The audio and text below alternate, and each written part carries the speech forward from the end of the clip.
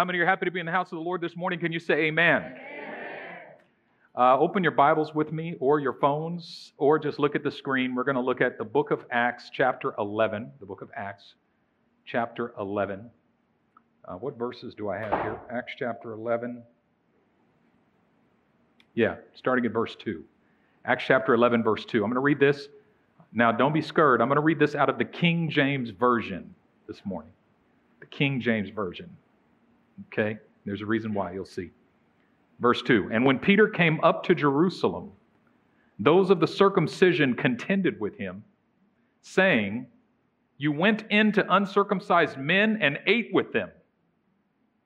But Peter explained it to them in order from the beginning, saying, "I was in the city of Joppa praying, and in a trance I saw a vision, an object descending like a great sheet let down from heaven by four corners, and it came to me. When I observed it intently and considered, I saw four-footed animals of the earth, wild beasts, creeping things, and birds of the air. And I heard a voice saying to me, 'Rise, Peter, slay and eat.'" This is the New King James. It should be the King James, but that's okay. "But I said, 'Not so, Lord, for nothing common or unclean has at any time entered my mouth.' But the voice answered me again from heaven, 'What God has cleansed, you must not call common.' Now this was done 3 times, and all were drawn up again into heaven." That's good. Let's stop right there. The title of my message to you today is Rise, Slay, Eat. Rise, slay, eat. Let's pray. Father, I pray today in the name of the Lord Jesus that you would speak to us mightily by the power of your word and spirit. Give us minds to understand and hearts to believe. And give us a will to respond. I pray it in Jesus' mighty name. Amen. Now in this passage of Scripture, Peter finds himself in trouble. He's in trouble because he went to a place that he was not supposed to go. And he hung out with some people that he was not supposed to hang out with. And at that time, if you got in trouble with the church, you had to come to the church and you had to explain to the church. Imagine getting in trouble and having to come here and stand up in front of the whole congregation and give an account for your ways. See, accountability was different in the early church than it is now. Yeah. Peter had to come and stand before the entire community of believers, and specifically all of the leaders of the church, the apostles and the teachers, and he was questioned for the decision that he made. And it seems that there was no one who was in agreement with what he did. The problem was that he had gone to the home of a Gentile.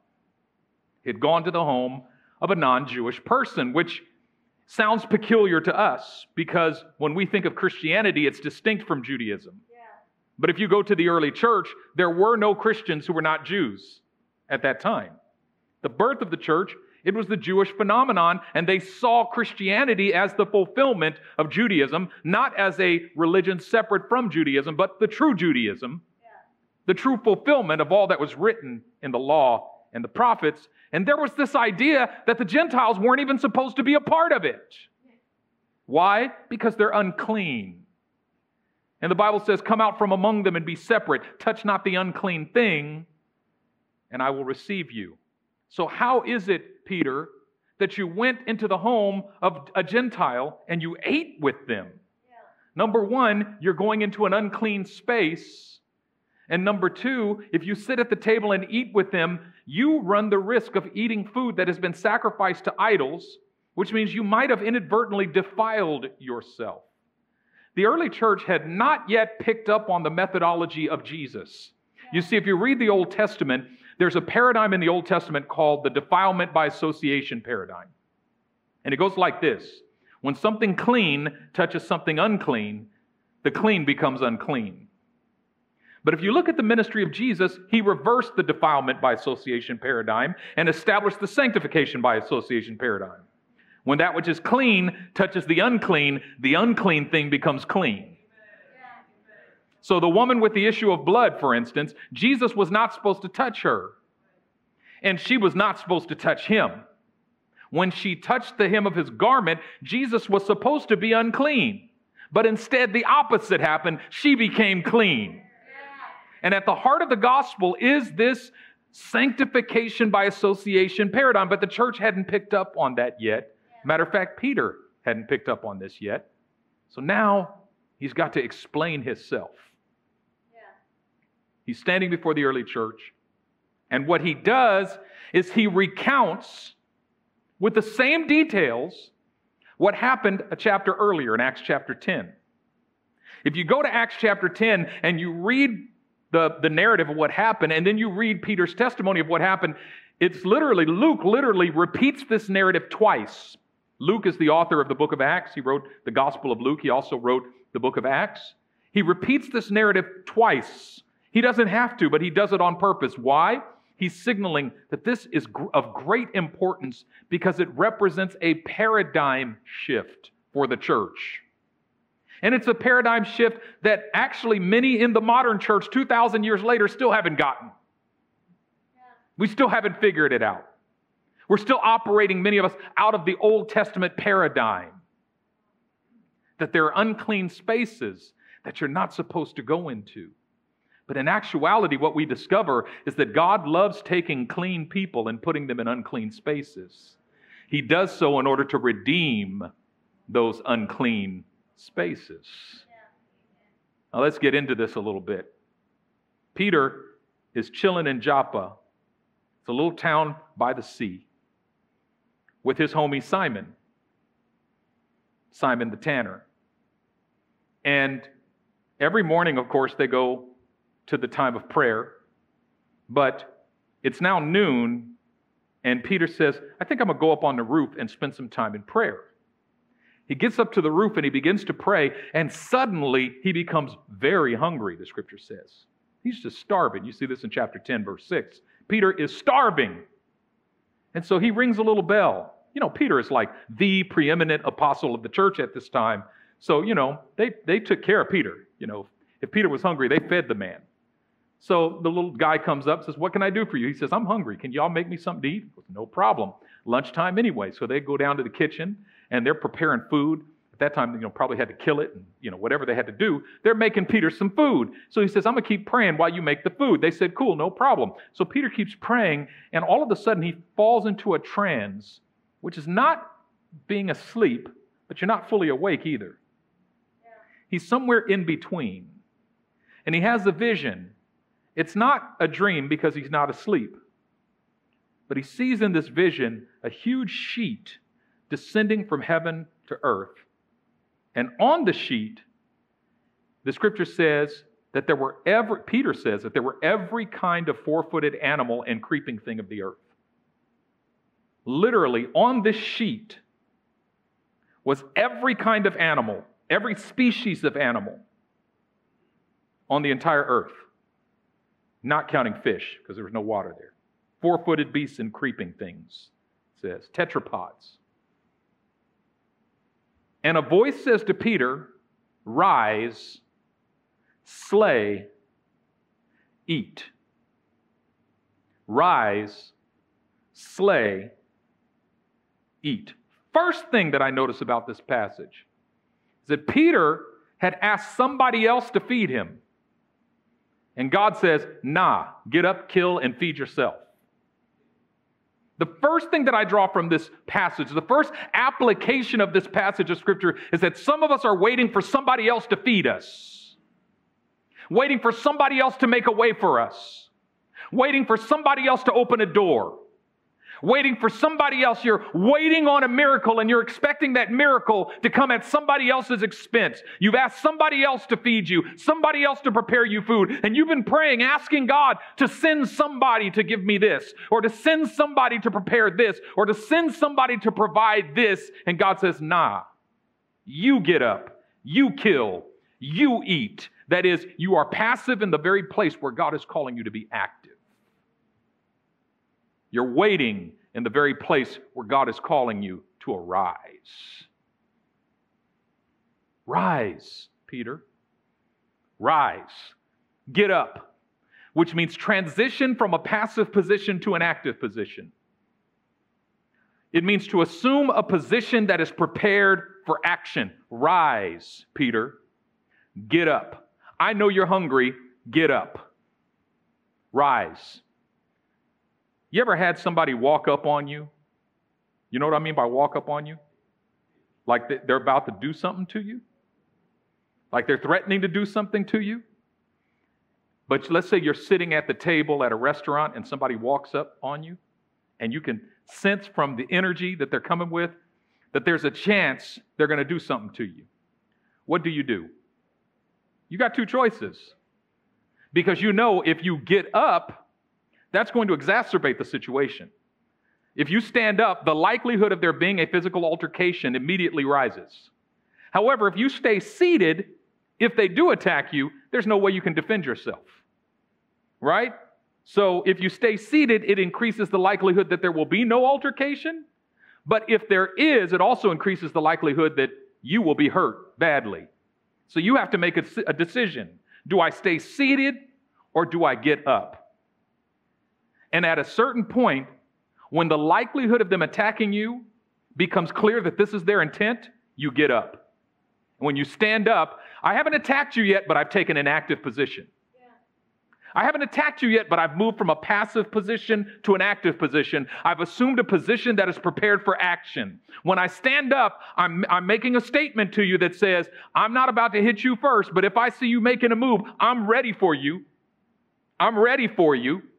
I'm ready for you. I'm not just going to sit there and let you beat me up. No, I've stood up. I'm ready to go. I have arisen from my place, and I'm ready for whatever you bring at me. Peter, rise. Stand up. I'm about to bring something to you, but you got to rise to get it. Stand up. I hear a lot of people say, God's called me to be a writer, but you ain't writing nothing. Well, I got writer's block, but you don't even sit in front of your computer with your fingers ready to write. If God could send you a whole book and you wouldn't even be in a position to write it because you don't even take the time to assume an active position in front of something to write with. You don't even own any pens.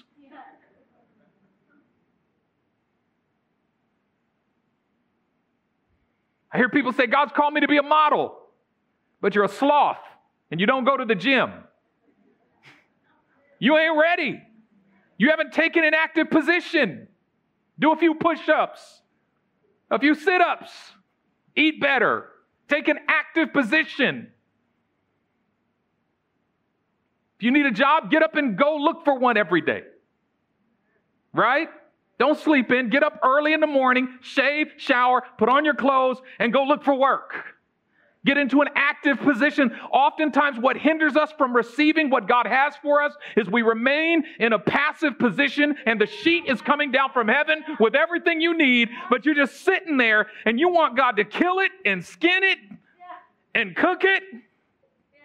And then you want Him to take the fork and stick it into your mouth, and that's the only way you'll eat.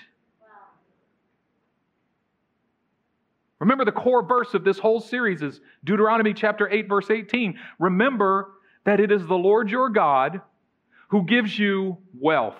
No, that's not what it says. It doesn't promise that the Lord your God will give you wealth. Nowhere in Scripture does it promise God's going to give you wealth. It says He gives you the power to produce wealth. There's a difference.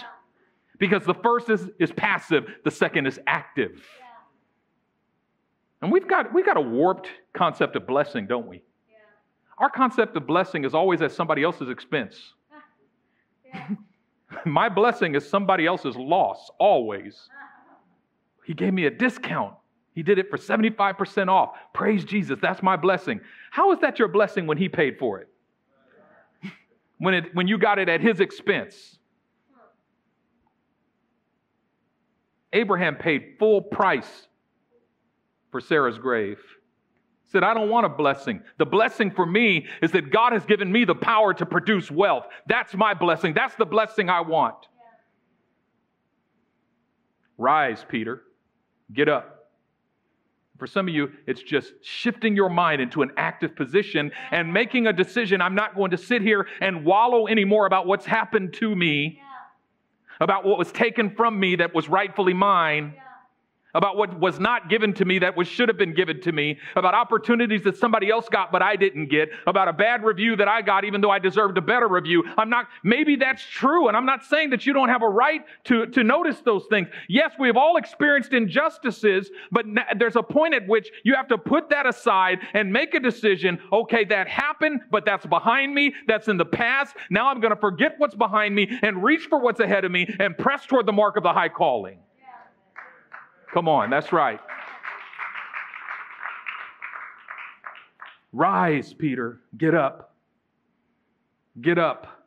Rise and slay. Rise and slay. Which is interesting. Rise and slay. Now, we all know, right? What is it, Isaiah 60? Rise, shine. For your light has come, and the glory of the Lord is risen upon you. Every morning, my mother used to wake us up with that. Rise and shine. Give God the glory. We even had a song. Rise and shine and give God the glory, glory. Rise and shine and give God the glory, glory. Which is a very hunky-dory, happy-go-lucky. But God doesn't tell Peter to rise and shine. He tells him to rise and slay. Rise, slay, rise, kill. Rise, kill.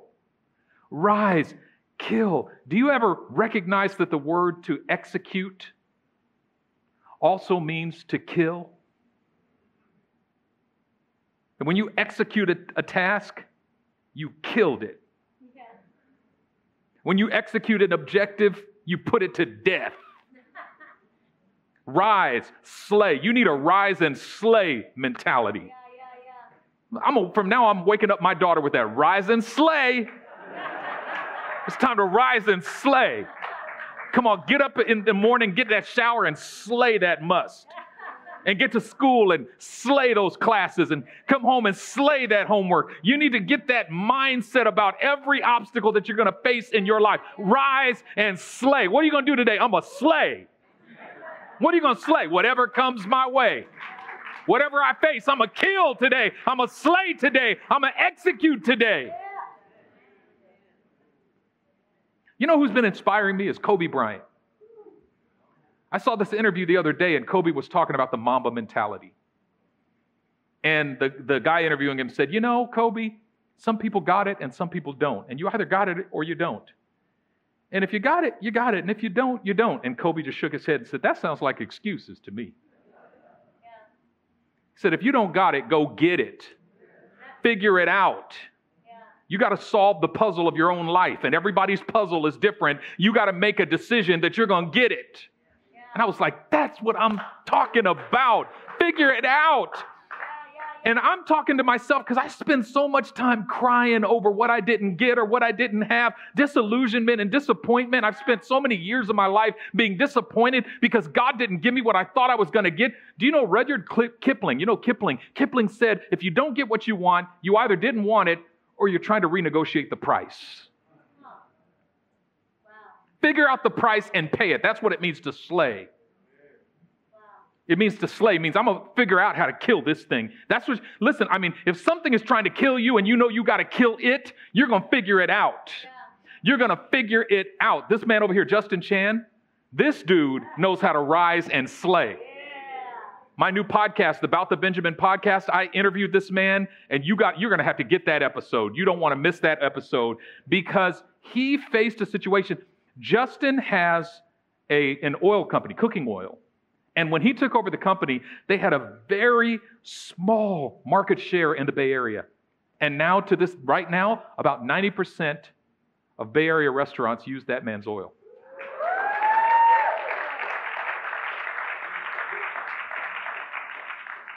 But for 2 years, he went from broker to broker, trying to pitch his oil, and they told him no. And he kept going back to the same people again and again and again and again. And they said, no, no, no, no. And I said in the interview, and so that's the point where you realize this isn't going to work, and so you shut down the company. And he laughed because no, that's not what he did. Yeah. He kept going back to the drawing board saying, God, you're going to show me how to slay.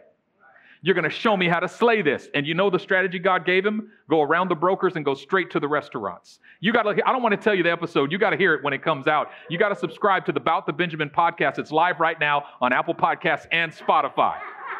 See what I did there? See what I did there?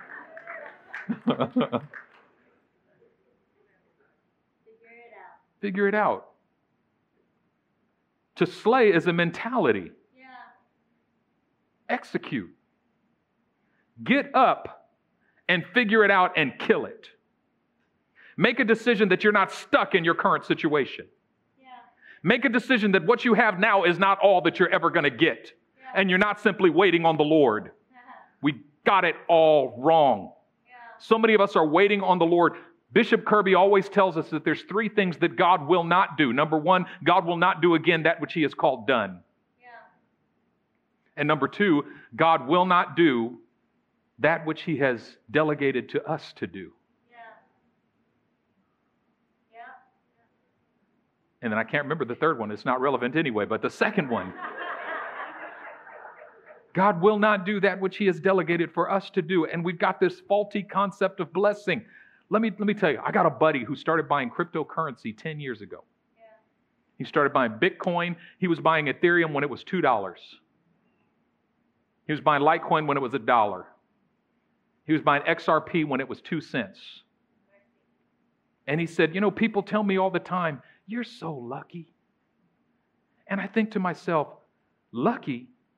I did hundreds of hours of research. I invested tens of thousands of dollars. I held through 2 multi-year bear markets and watched my investment go down 80% twice. And now 10 years later, people tell me I'm lucky. Luck's got nothing to do with it. Yeah. Execute. Yeah. You might tell Abraham, you're so lucky. God called you the father of many nations. Lucky? God told me to leave everything I knew and everything that I held dear and go to a place that he would show me when I got there. And I packed up everything and left, had to dwell in that land in the midst of famine, had to hold a knife over my son because God told me to kill him. The angel of the Lord stopped me. And now you tell me I'm lucky to be called the father of many nations? Luck has nothing to do with it. I got a word from God. I obeyed that word. I put my neck on the line. I took a risk that nobody else was willing to take. I had courage that nobody else had. I'm not lucky. I'm blessed. Yeah.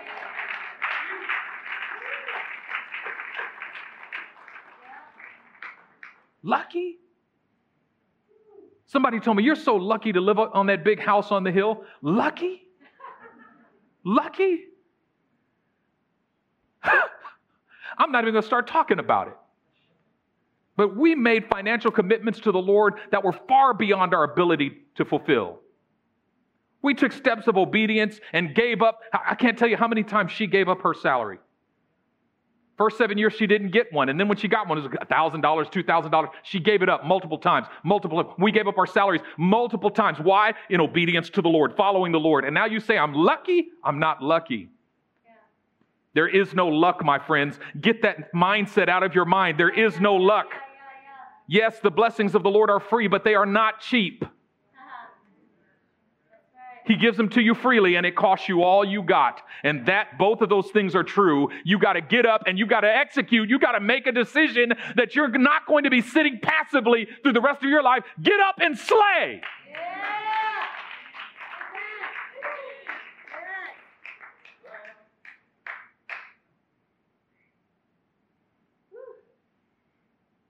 There are 3 levels of human happiness, 3 components. The base level is called pleasure. And you derive pleasure through the 5 senses of the physical body. You derive pleasure through the things that you see, the things that you smell, the things that you taste, the things that you touch, and the things that you hear. Yeah.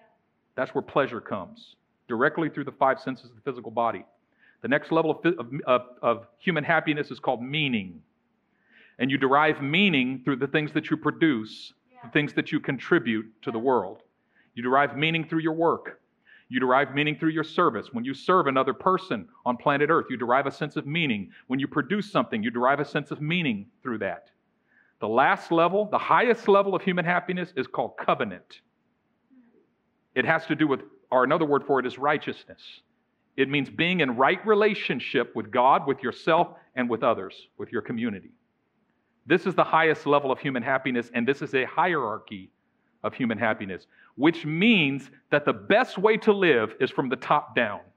Righteousness first, then meaning, then pleasure. What happens when we've lost covenant and when we've lost meaning, all we've got left is pleasure, and we give ourselves to it.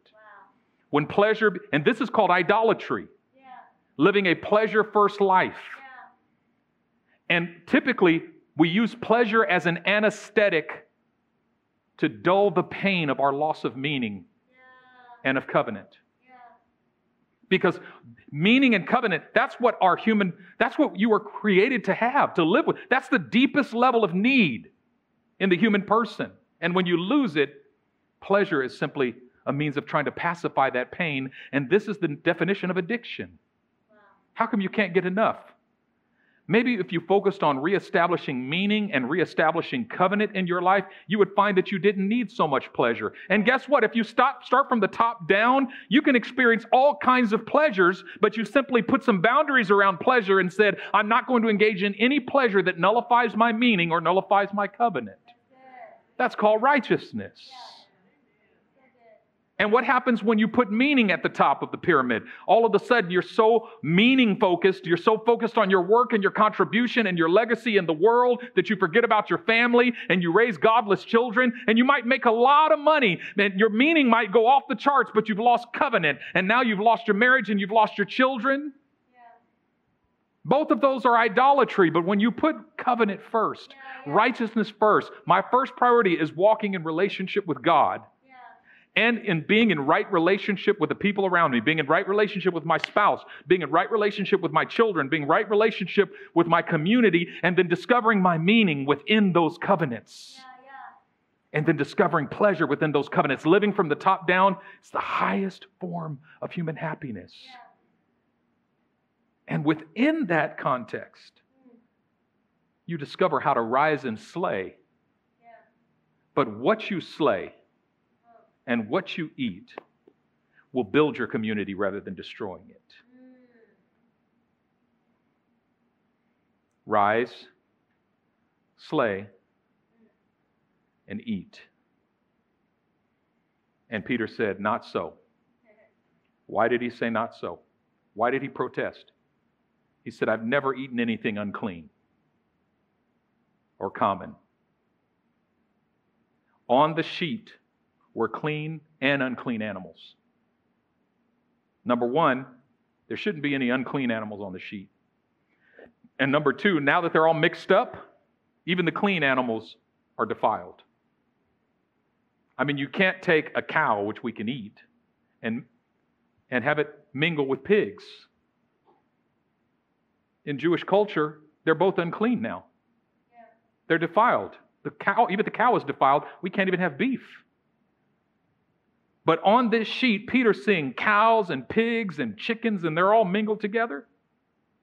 Peter said, I can't eat none of this. God says, no, you can eat all of it. And Peter says, no, I've never eaten anything unclean or common. And then what happens? It repeats itself again. The sheet comes back down. I mean, it disappears, and then the sheet comes back down from heaven. And the voice says, rise, Peter, kill and eat. He says, no, Lord, I've never eaten anything unclean or common. And then the vision disappears, and all of a sudden the sheet comes down from heaven a third time. Rise, Peter, kill and eat. He's like, Lord, no. I've never eaten anything unclean or common. He wakes up from the trance. And he's contemplating, what did that mean? That was weird. I wonder what that meant, that God wants me to kill and eat unclean animals. And God says to him, the Spirit of God speaks to him and says, there's some men who are looking for you downstairs. They're just arriving at your house. Don't ask any questions. Just go with them. So he goes downstairs just as Simon the tanner is at the door talking to these guys. And these guys say, we're looking for Peter. And he's like, well, what you looking for Peter for? Because these are Gentiles. Well, what you looking for Peter for? So we want to talk to him. Well, what you want to talk to him about? Well, we need to talk to him. So just tell me what you want to talk. Because Simon's like, nah. Y'all Gentiles can't be seeing Peter. And Peter comes downstairs and says, it's okay, Simon. Please come in. And he invites them in the house. And Simon's like, whoa, you just invited these Gentiles into my house? So Peter says, why are you looking for me? And they say, our master, his name is Cornelius. He's a Roman centurion. He loves the Jewish people. He's always giving offerings. He goes to the synagogue and worships the God of Israel. He was praying a couple days ago, and in a vision, an angel of the Lord came to him and said, Cornelius, all of your gifts to God, they've gone up as a memorial before God. So here's what I want you to do. Go to Joppa, look for the home of a guy named Simon who's a tanner, and ask for a guy named Peter. He'll tell you everything that you need to know. So that's why we're here. And Peter goes, let's go. He's not only going to the home of a Gentile, but a Roman centurion who is an enforcer of the oppression to which the Jewish people have been subjected for nearly 400 years now. First through the Greeks and then through the Romans. Peter's not supposed to have anything to do with this guy. Peter travels all the way back to the man's house. And when he enters the home, it's not just the guy and his family, but he invited his neighbors. He invited his extended family. He's got cousins up in there, aunts, uncles, his mom and them. House packed full of Gentiles. It's a Gentile party. And when Peter walks in, Cornelius says, we are all eager to hear whatever you would have to say to us. And Peter says, dang, this is crazy. I now perceive that God is no respecter of persons. God doesn't care who you are. He doesn't care what your background is. He doesn't see some people as clean and other people as unclean. He's simply looking at the heart. And what does Peter do? He preaches Jesus to them. They didn't know about Jesus. Notice the angel didn't preach Jesus to them. That's our job. God will not do that which He has delegated for us to do. Peter preaches Jesus. The whole household not only receives Jesus, but gets filled with the Holy Spirit on sight.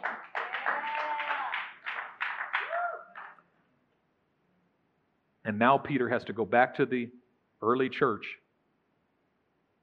and explain to them that when God said, rise, slay, and eat, what He meant was, I'm going to send you into a space that you formerly thought was unclean, but I'm sending you there to slay.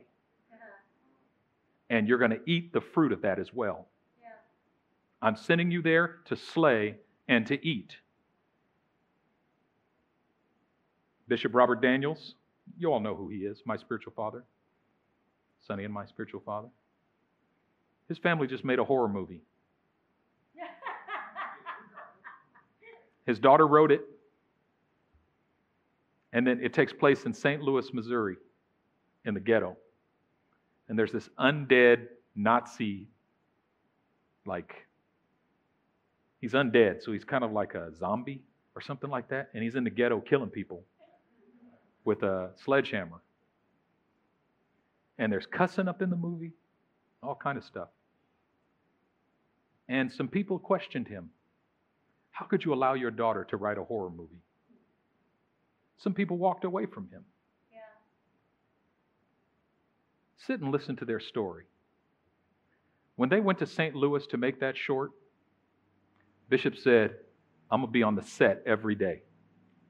And his daughter was like, why do you need to be on set? He goes, no, I need to be on set. She's like, just go see Mom's family. She goes, nope, I'm going to be on the set. And what was he doing? He was walking around that set, him and Pastor Diane, praying over people, laying hands on people. They had the monster, the zombie, crying as they were laying hands on him and praying over him. And then he had to go out there and kill people with a sledgehammer. I mean, they hired seasoned actors. They hired a professional cinematography. They hired lighting crews. They hired sound, everything, the whole shebang. Professionals. And so many of them said, I've never felt so much peace as I felt on this set. Yeah. This has been a life-changing experience, being on this set, being in this place. There was not a single member of that crew that they did not lay hands on and pray for and watch the Spirit of God come on in power. You know what? They went into a space that us sanctified believers was, oh, I'd never go into that space. Oh, I'd never go. But God said, rise and slay and eat. And they went in there and they rose and they slayed and they ate. And you know what's crazy is that Rachel Short got accepted into 2 film festivals. 2 prominent film festivals. And it's going to debut in mid-October in Los Angeles at one film festival and in another place. I don't remember what the second one is. The second one's even bigger than the first one. Yeah. That's crazy. Are you ready for God to send you into an unclean space? A space that you never would have stepped foot in? It's amazing how religious we can be. Yeah.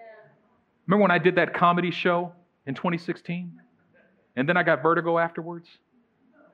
And one of my buddies called me, sanctified believer, God bless his heart. He said, when I heard you got vertigo after that, I thought, the Lord didn't want him to do that comedy show. And I said, yeah, because that's what I would do to my kid. If my kid did something I didn't want him to do, I'd just smite him with sickness. If I were God, right? Of course not.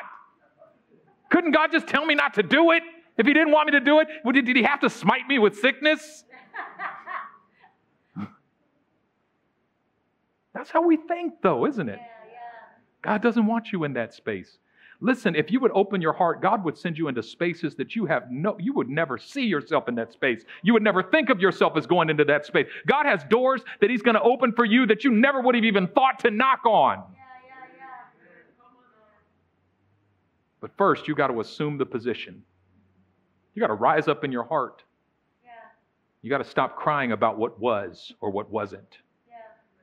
You got to stop lamenting what you haven't been able to do. Yeah.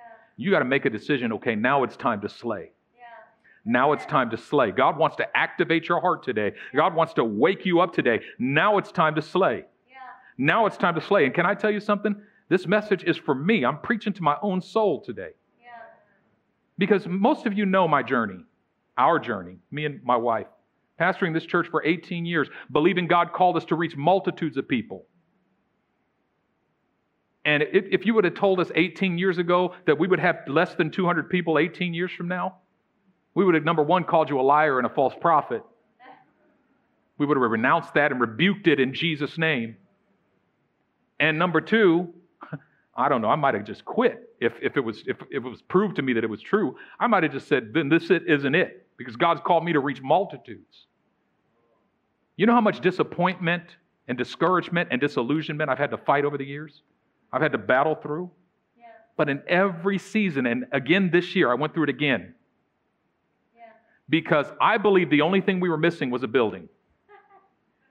I firmly believed that. We brought in a consultant who looked at our whole operation, and he said, the only thing you're missing is a building. He said, if you had a building, you'd probably be a few thousand people by now. He came and looked at our whole operation. He sat in our services. He watched our live streams. He said, you got the whole package. Nothing's missing. All you need is a building. And sure enough, we got the building, and the wave started to build. I'll never forget when we did our grand opening last December. You remember it was packed out, standing room only. Every facility was filled, and every toilet backed up in the entire facility. Remember that? No place to use the bathroom. By the third week, we had a plumber on site through the whole service. In case something like that happened again, he would go in and take care of it right now. And when that wave was knocked down by COVID, and when we still haven't recovered, even to this day, we haven't recovered. Still haven't recovered. Still having to beg people to come to church. Even our online has dwindled diminishedly. Diminishedly, that's not a word. Has diminished significantly. That's what I was trying to say. And I started to become aware of the fact that my heart was quietly resigning. Yeah. I found myself secretly asking questions like, am I done? And I found myself saying things like, I don't have the bandwidth I used to have. And then when we lost all of our staff members, that was the most discouraging thing, because I thought, You know, 10 years ago, I would have known exactly what to do right now. We lose everybody, no problem. I can do it all. I would have risen up, let's go. But after 18 years, I don't have the bandwidth. That's what I was saying. I don't have the bandwidth that I used to have. Maybe I need to get out of the way and let a younger pastor come in and, maybe somebody else can take the church. See how I was talking like I was 65 years old? And I'm only 45. Thinking about retirement. Walking around with a walker. 45 years old. And I didn't realize that I was moping around in this state. Yeah. I was just wallowing in a pool of disappointment. Don't get me wrong, the disappointment is real. You got to let yourself feel it. I'm not saying don't let yourself feel it. Yeah. But at a certain point, you've got to make a decision to get up. Yeah. And as the Lord was speaking to me about this series in August, that's what I kept hearing the Lord say. Okay, Benjamin, you've cried for long enough. Enough. Yeah. Now get up. Yeah. Get up. Okay, you've got less than 200 people. Guess what? There are churches that have less than 20 people. Do you realize more than 80% of churches in the United States are less than 100 people? That means you're in the top 20% of churches in the United States. Even after the pandemic, you need to wake up and love the 200 people that you have and empower the handful of people that you have and stop crying about what you don't have. Get up, and I'm going to give you new vision. Rise, slay, eat. Rise, slay, eat. Stop concluding that what you have is all you're ever going to have. That your future is going to look like your past. Do you realize that if you and I sat in a room that was 10 degrees and you put an ice cube on the table, it wouldn't melt? Raise the temperature 1 degree, it still doesn't melt. Raise it another degree, it still doesn't melt. It doesn't start melting until you get to the 22nd degree. You know what happens is you try, and it's like raising the temperature 1 degree and nothing changes in your life. And maybe you try for a year and it's up 5 degrees. And sometimes we quit right at that 22nd degree. I guess it's not going to work. When all it needed was one more push, and suddenly you would start seeing something change. Don't give up.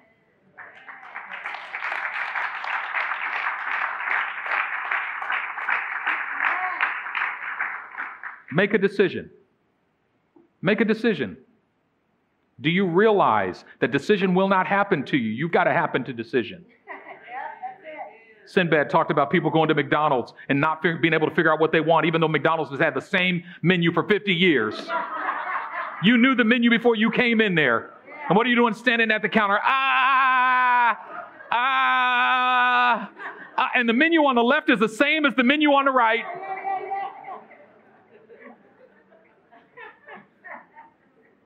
Make a decision.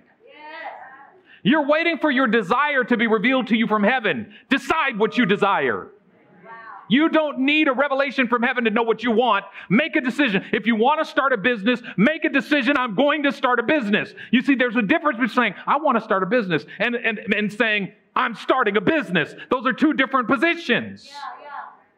Make a decision and then figure it out. Work on it. Rise, slay, eat. If you're going to write a book, start writing today. Don't let the sun go down without you starting to write. And it doesn't have to be good.